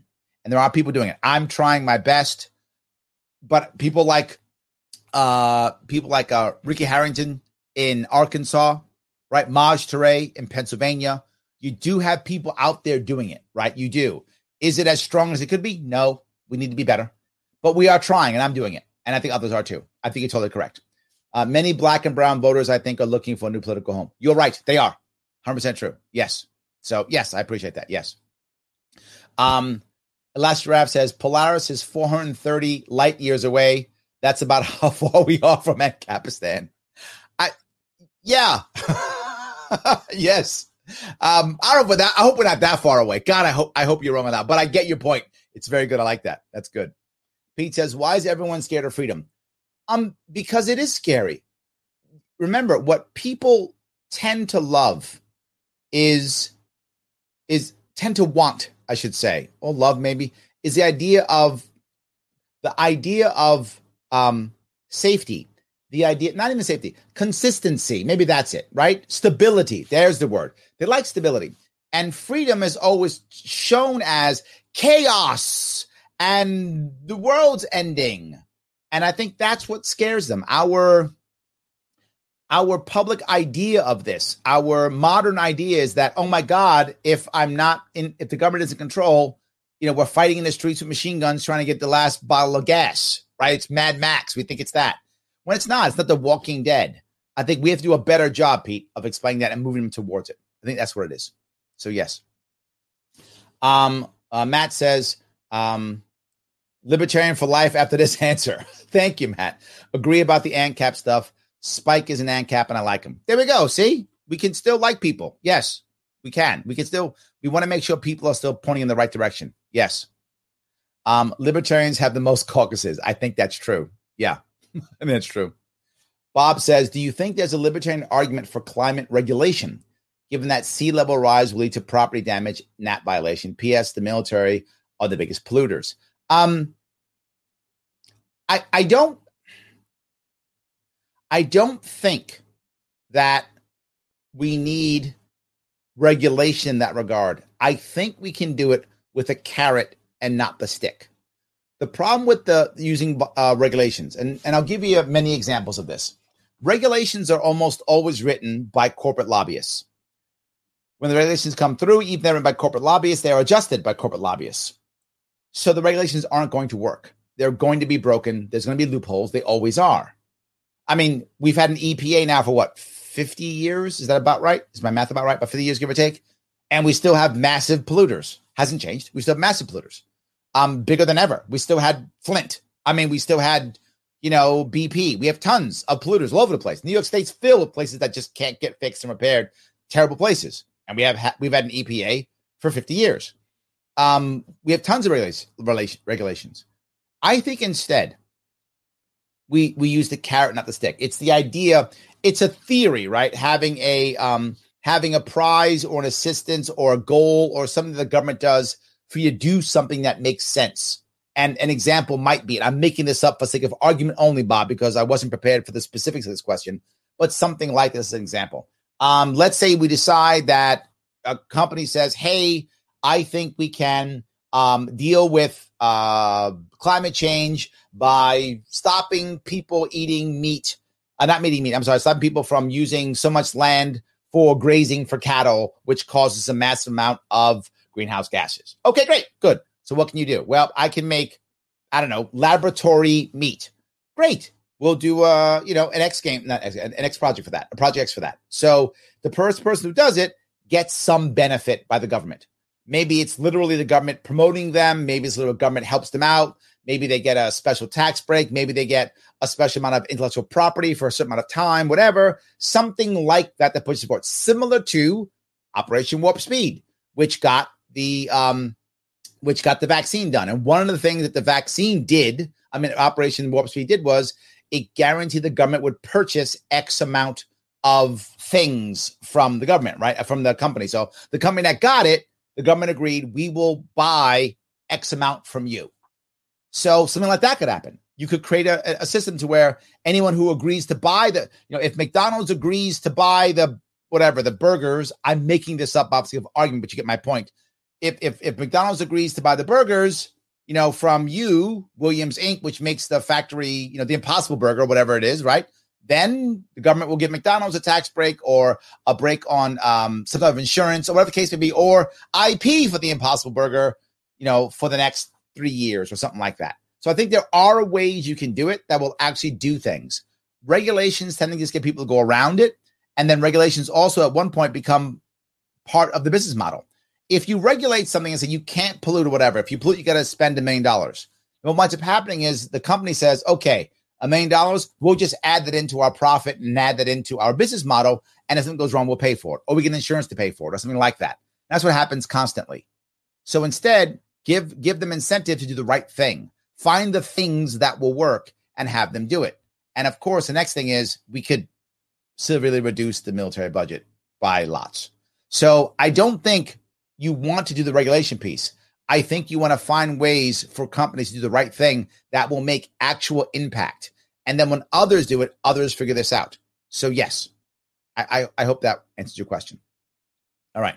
Let's see if I can keep dealing with this here. Can you do an episode purely on the South China Sea dispute? So maybe I just want on China, which would include that. All right, let me consider that. Let me see if I can do one on just maybe. I did one on foreign policy. I did it on foreign policy last Tuesday on Sharpway Instagram. Did a bunch of foreign policy on that. So that may be one thing. But yes, I will. Yeah, I will check that out. Absolutely. Yes. All right. Let's see here. Remember, all the anti-China propaganda also comes from our own government. Also true. Yes, absolutely. Tom says, you hear the hackers got hacked and took the money back. Oh, I didn't know that. I hope that's true. I've been talking about this forever. Haven't I been talking about the idea that we need offensive cyber capabilities? Yes, tons of it. Yes, again and again and again. We have to be able to use aggressive, offensive pieces just like that, and we often don't. Thank you for that. Yes. Pete says, what can we expect from your new book coming out in July? My book in July is called, coming out in July is called On Happiness. And it will be literally on happiness. It'll be about happiness. It is about how we as humans can kind of unlock the 3 keys to happiness and how we can be happier in our life, in our business, in our family, in everything that we're doing. My campaign has always been about life, liberty, pursuit of happiness. So who am I to tell you about happiness if I can't tell you about happiness? So yes, it's the idea. It discusses, it's a bit autobiographical, and I talk a lot about all my failures in my life, and I've had many of them. I talk about my bouts with self-doubt, my bouts with almost losing my marriage. I've been married now, 19 years married, 21 years with my wife, and how I've almost been divorced 3 times, how I almost lost my family, my mother's death, my business collapsing and me considering ending everything, even my own life in 2009, 2010, all those things, all the problems that I had, when I was growing up, issues that I had, now I try to get around them.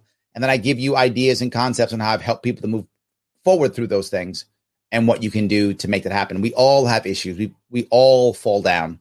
The question is, how do we get back up and how do we know what to even search for? And it's a good general rule. There are 3 parts to happiness. 1 is feeling loved. 2 is feeling respected.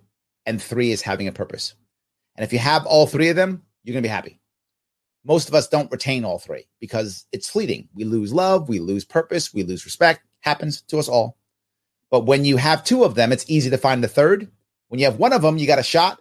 When you have none of them, you become hopeless and very often self-destructive. It's just common for humans to just become self-destructive. When you can't or don't get happiness over a certain period of time, you can't gather. And when you don't gather either of those 3, you begin to believe that you are either unworthy of happiness, and that's internal. You don't always consciously think that, or you have to think that you're incapable. It just can't happen for you. It's impossible. And if both of those things happen, you believe that you're unworthy and or it's incapable, you start to become self-destructive because you're not worth it. So why would you bother? Why would anyone love you if you can't love yourself? All those types of things begin to happen in your life. And I discuss those with myself personally, others that I've known, obviously no names used. So yeah. And I actually, to be forward, my daughter is actually illustrating it. So there's illustrations in it too. If you want to, you can head right now to sharpway.com/book, or just go to the sharpway.com, click book, and you can see some excerpts from it, things we're putting together. I hope it will come out by my birthday, which is July 12th. But if it doesn't, it'll come out sometime in July. But I hope by my birthday. So yes. So anyway, I hope that answered your question. Yes. Let's see if I can keep going here. All right. Let's see here. John Barnes says, I'm 100% respectful. Awesome, John. Thank you for taking the test. I appreciate it. Jericho says, can we pre-order the book? I just read The Theory of Self-Determination and it reminds me of the concept of your book. Yes, they're very similar. Absolutely. So I don't know if we're going to do a pre-order. My team is putting it together. Again, all the things I keep talking about, you guys are helping me. I have to have a writer, all the things I'm doing here. You see, I keep telling you we have so many different pages we have to follow and cover. It's a whole lot of stuff, right, that we have to work on to get this going. So thank you for that. I don't know if we're going to do it yet. My team will be deciding on that. I'm putting stuff together. The team will decide all the rest. So yes. All right. So I keep going here. All right, here. Paula says, Larry, you're seeing more vets, especially combat vets, leaning libertarian. I have, which is encouraging. Yes, 100%. I see. I have many of them on my show. I talk about it often. Yes, 100%. I do like that idea. Remember something. Most people who are veterans, most vets, they became vets because they believed that it was the right thing to do for the country. Not all, but the vast majority of veterans who join think I'm doing the right thing to protect my country, life, liberty, pursuit of happiness. Some doing it for the right job, some are, but most doing it because of that. So many of them do it. And when they get out, many of them are losing that purpose now. They felt like they were doing something bigger than themselves. And they come out and they're like, now what? Okay, now I have a job. But is that really life, liberty, happiness? It's paycheck. It's not bad, but, that's it. I was doing something bigger. Well, Libertarian Party, all about life, liberty, pursuit of happiness. It is. So now this becomes your second mission. So I think many vets are seeing that as I can still fight and do what I wanted to do in the first place.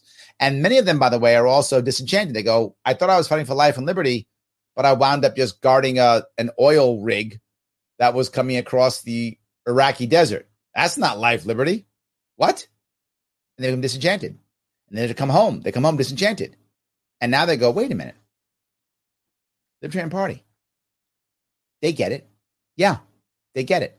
So I do think that we're seeing more and more of them. I do. I agree completely. Yes. So let's see if I can keep going here. Grab a couple more. Guys, I appreciate all of the comments. I'm trying to get them all. Sometimes they come down so fast, I can't always grab them all. Michael, how are you, sir? Larry, my mom loves listening to you. Oh, thank you. I appreciate that. Yes, thank you so much. Yes. Jericho says, Thomas Sowell discussed a safety net being necessary to keep people from being desperate enough to turn to radical ideologies such as communism. This is a valid point, right? The thing to remember is it's not that I go back to what Bastiat said. Just because I don't want the government to do something doesn't mean I don't want that thing being done. I want my children raised. I just don't want the government raising my children. I do want my children raised, though, but not by the government. Do I want people who are in trouble to be serviced? Of course I do. I'm a compassionate, empathetic human being like most people are, and we would like people who are hurt or in trouble to be helped. Of course we do. I just don't want the government to do it. So if we create systems in the community that will support people who are in trouble, then we don't require the government to do it. But we can still create a social safety net. It'll just be community-based, voluntarily based. We can do that. So Thomas O was correct. But the problem is, as some people don't get, and they get mad at me when I say it, but I'm just being clear. There are some communities that have been serviced by the government for so long that they no longer have the institutional knowledge to service themselves. COVID showed us that when it came to schooling and things like that. The community couldn't survive on its own. It had been serviced by the government for so long, it lost institutional knowledge to service itself. So if you notice, every policy I come up with is a policy that helps communities grow their own. Here is a policy to assist the community to grow on its own so they can compete with the government. So the government either gets better or goes away. Both are good. I don't mind either one of them. It either goes away or gets better. Great. But when it does go away, it's not because I abolished it.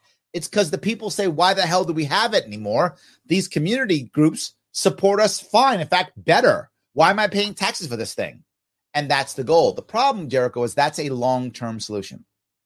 And people often don't want the long-term solution. They want the short-term solution. I'm looking for a long-term solution, one that changes culture so that people are still being serviced when they get in trouble, but by communities, by people who actually care, right? And I'm not against bureaucrats.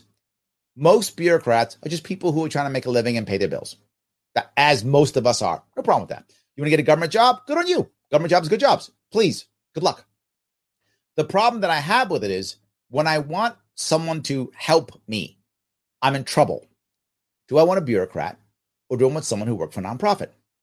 Well, why do most people get bureaucratic jobs, government jobs? Where do most people get it? You know, because it's a good job. Not a bad thing. I get it. They're right. It's usually a good job. Usually have good benefits. Usually you can retire. Good job. Good on you. Please go get a government job. No worries. Why does the average person join a nonprofit? Because they care. I have a different group of people in front of me if it's a nonprofit. Just how it works, right? The average person is going to have that nonprofit job because they care. If you work in a nonprofit, you know very often it's nowhere near as cool as the government job. It just isn't, right? We know this. Often you'll sometimes have good benefits in nonprofits. That does happen sometimes, but you're rarely getting paid the market rate. Rarely. You're often doing extra work because they know you care and you will do it. You're often getting squeezed because the money's supposed to be going to the people who are being helped, not you. And you're often okay with it because you joined because you want to help those people. So you're kind of okay not getting as much money because you want to help the people. So I would rather have a whole lot more of those and then maybe still have a small government backup in case those others can't support them, maybe. But generally speaking, I think that's not going to be necessary. So anyway, I hope that answered your issue. I'm trying, if I can, to go through as many as I can to get the answers to the best of our ability here. So, all right, let's see here. We come home and find the government becomes the next logical threat on the very principles we thought we were fighting for. Ooh, look at that, Phil. It makes you feel very sour when a cop pulls you over for a violation you later learn was legislated by a corporation. Nicely put, Phil. Nicely put. Yes, I can't say anything. Well done. Tim, Shane Hazel shared a story with me about Ramadi. He's a former 1st Marine Recon officer, and they had the bad guys in their sights and were ordered to let them go from D.C. It's a great story. I'll have to ask him about it. I was on a show, a year ago, maybe? Well, many people don't know this. One of the reasons why there was a runoff in Georgia was because of Shane Hazel. He ran for Senate and got like 3%. I think that's right. And the spread was literally 1%. So he was the reason why there was a runoff. So nicely done. Well done, Shane. If you happen to be watching, well done. Nicely done. Just a great thing. Yes. Paula says, I wish more libertarians would show their compassionate side, at least when talking to the press. This is one of our biggest problems, Paula. Yes. Oh, my God. Yes, you're going to make me jump out of my seat. You are exactly right. The funniest thing is, if any of you care, I showed this, I don't know, a month ago, maybe a couple of weeks ago. I showed here my speech at Queens College. I did a presentation on poverty. And I gave all the answers that I could to poverty. And it wasn't, get the government out, let people fend for themselves, bootstrap yourself. That sounds terrible. I did none of that. I gave actual policies. They were libertarian policies that did not force anyone to do anything, did not increase any taxes, to actually get people to see how do you get yourself out of poverty. It is possible. Why? Because I do care about people. That's why I care about freedom. The reality of it is, you'll hear me say it often, it's why it's about happiness all the time. The reality of it is, the Libertarian Party should not be about liberty. Sadly, people think it is. It's not. It's about happiness. Life, liberty, pursuit of happiness. They go in that order. You're born, you get some freedom, you can go find some happiness. Well, we're born, got that one down. It's the liberty part we're struggling with. See, if we open that up, now we can pursue some happiness. That's what we all want to do. Why do I care about happiness? Because happy people don't do bad things because they're happy, right? That's the issue. They're happy. Happy people don't riot. Happy people don't steal. Happy people build families. Happy people build businesses. Happy people stay in my state, New York. Happy people do all types of cool, amazing things. Happy people is what makes a better society. Now, Larry, you're saying there'll be no bad people? Of course there's bad people. There will be bad people. That's never going to go away. But there's a difference. If I'm a bad guy, I can only do so much damage being a bad guy. To do most damage, what must I do? Recruit others. Well, where do bad guys recruit others from? Unhappy people. I'm not making that up. Paula, you know I'm telling the truth here. People who get recruited into these bad things are unhappy people. If you're happy, Paula, and I go, hey, why don't you join my gang? You do something bad. You go, Larry, what's wrong with you? What's wrong with you? I'm happy. Stuff's going good for me. If you're lost and broken and you're unhappy and you don't know what you're going to do next, and I go, Paula, I got a mission for you. Come on, let's do some bad stuff. You go, what the hell? I got nothing better to do. All right, Larry, what are we doing? Who's driving? And I've recruited you into bad stuff. And that might sound simple. You know, guys, it's true. You're happy. You don't do dumb stuff. I mean, you might do dumb stuff, but not dumb bad stuff. You don't. You're lost or hurt or angry or mean or feel betrayed. You do all the bad stuff. To hell with them. Let's show them, Larry. Now me and Paula robbing banks. Be kind of fun. But no, let's not rob banks, Paula. But that's what we would do because you're not happy. And I'm not happy. And I'm a bad guy. So I've convinced you, and now we're freaking Bonnie and Clyde. Right? That's how that works. So compassion is because we want to show people how to become happy. Liberty is a means to an end. And we focus heavily on, well, it's got to be free and it's liberty and liberty. No. Happiness. How am I going to get happiness? Freedom. How do I get happy? Liberty. But the key is happy people. And if I make more people happy, in reality, I get happy too. One of the things I talk about in the book, since we're bringing it up, purpose, respect, and love. Talk about it in case of family, socially, which family I take as inner circle, social I take as out of your inner circle, personal, yourself inside you, and then professional, business, that type of thing. And how do you find those things? How do you find that purpose? And this is part of it. Compassion is part of it. So thank you for that. I do appreciate that very much. Yes. So, all right. Ryan says, most libertarians back the original movement, not necessarily the radical fray. I don't mind either way, but I think to Paula's point, you can show compassion even if you're a radical anarchist, even if you're one of those guys, you can still be compassionate. You can be. You can say you believe this is the best way to happiness. This is what will make people happy. Imagine if we had a fully voluntary society. You could. The problem is we're not accustomed to it. We're accustomed to being mean or talking only logic or winning arguments. I don't want to win arguments.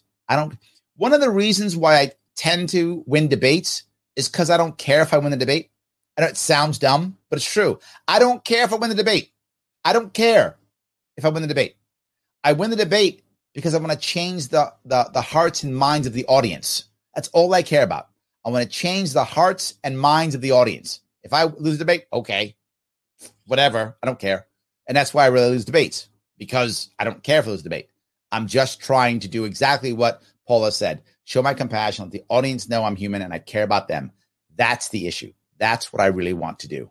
I really hope that comes across more than anything. Tim says, Shane got 115,000 votes, refused to endorse anyone in the runoff, and is running for governor of Georgia in the next election cycle. I need to give that man a call. I like that. I need to give that man a call. Last Rap says, go ahead and rob the banks. Don't get Paula going. She's going to be driving down here with a getaway car. Stop. You're a bad influence. Yes. God knows they rob us, and I'd rather you and Paula have the money. That's a good point. Yes, that's true. Yes, absolutely. Paula's like, yes, you are correct. Yeah, exactly. Let's not rob banks, Paula. I think we're happier than that. I hope that's true. I really do. Yes, that's good. All right. William says, well, to be honest, the pursuit of happiness was added because they took out the OG of the three life being life, liberty, and property. Yes, I do agree. But the reason why property even popped up is because most of them believed that property was the route to happiness. Most of them did believe that. So that's one of the reasons why they put happiness in there. You're right. That is the story. I remember that story, right? It was life, liberty, and property. But it wasn't just because of slavery. It was slavery, but it was also because, if you remember, most of the people in many places when they first started this, you couldn't vote if you didn't own land. So owning land was a reason for voting. Well, how do you get all the people that want to get behind this if you can't vote, if you don't have land? Well, now you have a right to property. Ooh, so does everyone get to own land? There were a lot of things that were, there were a lot of reasons why that happened. But yes, you're correct. But there were a lot of reasons why that was happening. So, guys, I do want to make sure one thing we do remember, please like, comment, and share. It really does matter. It's important that we do that. Let people know I'm doing this. And as always, please, YouTube page. If you haven't subscribed, please go subscribe. It does matter. My Twitter, please go there now and subscribe if you haven't. Facebook, Sharp Way, not Larry Sharp, Sharp Way stuff. It does matter. It is important. Guys, I'm going to have to run. I appreciate all the time you guys gave me this evening. Thank you for giving me a chunk of your evening. I will see you all on Sharp Way, Instagram tomorrow, and maybe Patreon. I'll see if I'll do that. I'll see you all tomorrow.